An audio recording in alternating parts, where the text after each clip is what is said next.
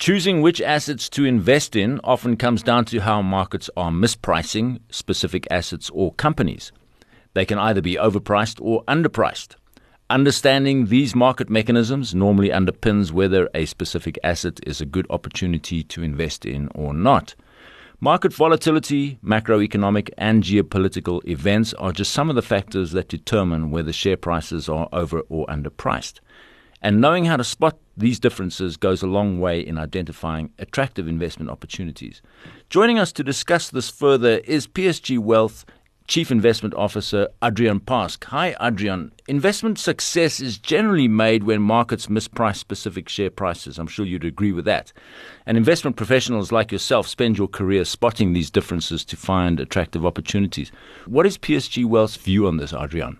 Hi, Kieran, and thank you for having me. I think that's absolutely right. So markets are effectively pricing mechanisms, and they look at the prospects and risks to the earnings prospects to companies, and then they try to price those in accurately.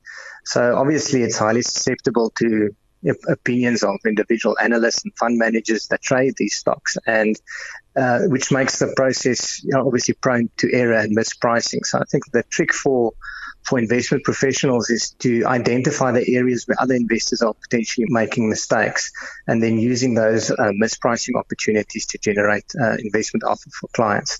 Now, I think a useful rule of thumb is actually, when markets are on the up, opportunities are often overestimated and the risks underestimated. All the focus is on the good news. And contrary to that, when markets are under pressure, what we often see is that the risks are overestimated and the opportunities are underestimated, which then creates some opportunities as well. Can you give us a few examples of instances where we've seen this kind of mispricing going on in the market and you've been able to take advantage of them?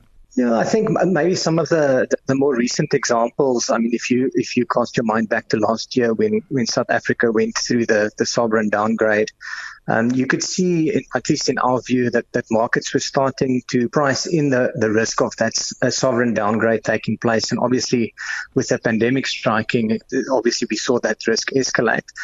Our yields went from 8.5%, 9% to almost 12% as soon as that news broke. But then shortly after that, markets calmed down again, and they actually recovered following that downgrade. So it just goes to show that often, that risk is overestimated when the sentiment is very, very poor. Then investors become very sensitive to the risk component of it. But then ultimately things tend to recover. Another good example, a similar example, would be in the US. Tapering is very topical at the moment. And when they went through the tapering exercise back in 2013, we again saw bond yields spike up from 2 to 3%. But then in the following year, in 2014, they came back all the way from 3 to 2%. So it just goes to show that investors, again, overestimated the risk when the pressure was on. And there was actually an opportunity there the following year. I think maybe something to look forward to if we're looking ahead. We think that US equities is in a similar space at the moment. So again, there's so much good news at the moment. It seems like the market is completely overestimating the good news there and underestimating the risks. And that's something that we think we need to look out for in the coming months. What are the data sets that you are looking at when determining whether markets are mispricing assets or shares? Well, I think there's a healthy combination of top-down factors like the macro and the geopolitical elements that you mentioned in your introduction. I think those things are obviously quite important. But then also, if you look at a stock or security-specific level, it also becomes quite important to understand what's happening there. So, the bigger cyclical trends in the industries and in the economies are very important right now with all the monetary stimulus going on. But it's definitely the case that some stocks offer better protection than others. So you don't want to be overspending on any stocks, for example, at the moment. So if you can find something that's of decent value, potentially on the lesser loved side of the market, but offering you a lot of margin of safety on the valuation, and you can see the stock benefiting from a change in the macro environment, that's typically something that you would consider. So you can tell from the explanation the type of data that you would need from the financial statements on the security to macroeconomic data, and then also obviously just some good judgment on the on the assessment of overall situation, including geopolitics. I mean, those are factors that you don't typically find data for, but you need to factor that into your investment process. Otherwise, you can be caught out. Okay, so what advice do you have for investors where they can actually use this information of mispricing that we've been talking about to their benefit?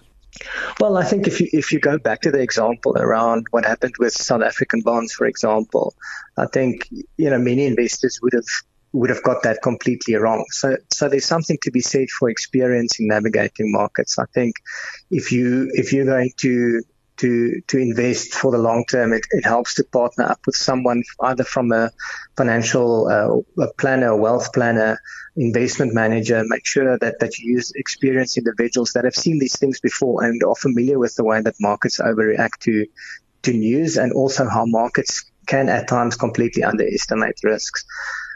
So you would need someone that has demonstrable skills on the long term in terms of a track record of success.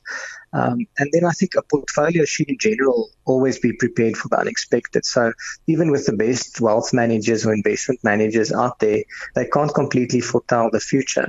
So something like the pandemic, for example, is a very good way of explaining why a portfolio should be prepared for the unexpected. There's no way that anybody could have realistically foretold a pandemic, and you would have been caught out if your portfolio wasn't diversified properly. So in that sense, how do you make sure that you're prepared for the unexpected? I think there's really two things: is obviously diversify the portfolio for that unexpected event, whatever it may be, and then also have realistic expectations around what markets do over the short and the long term.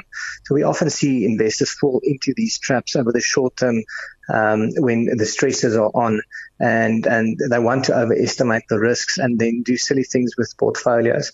But if you've got realistic expectations that a decent market correction or a serious market event is something that you're going to see along your journey, then I think that already helps quite a bit to make sure that you don't make those mistakes when they do come.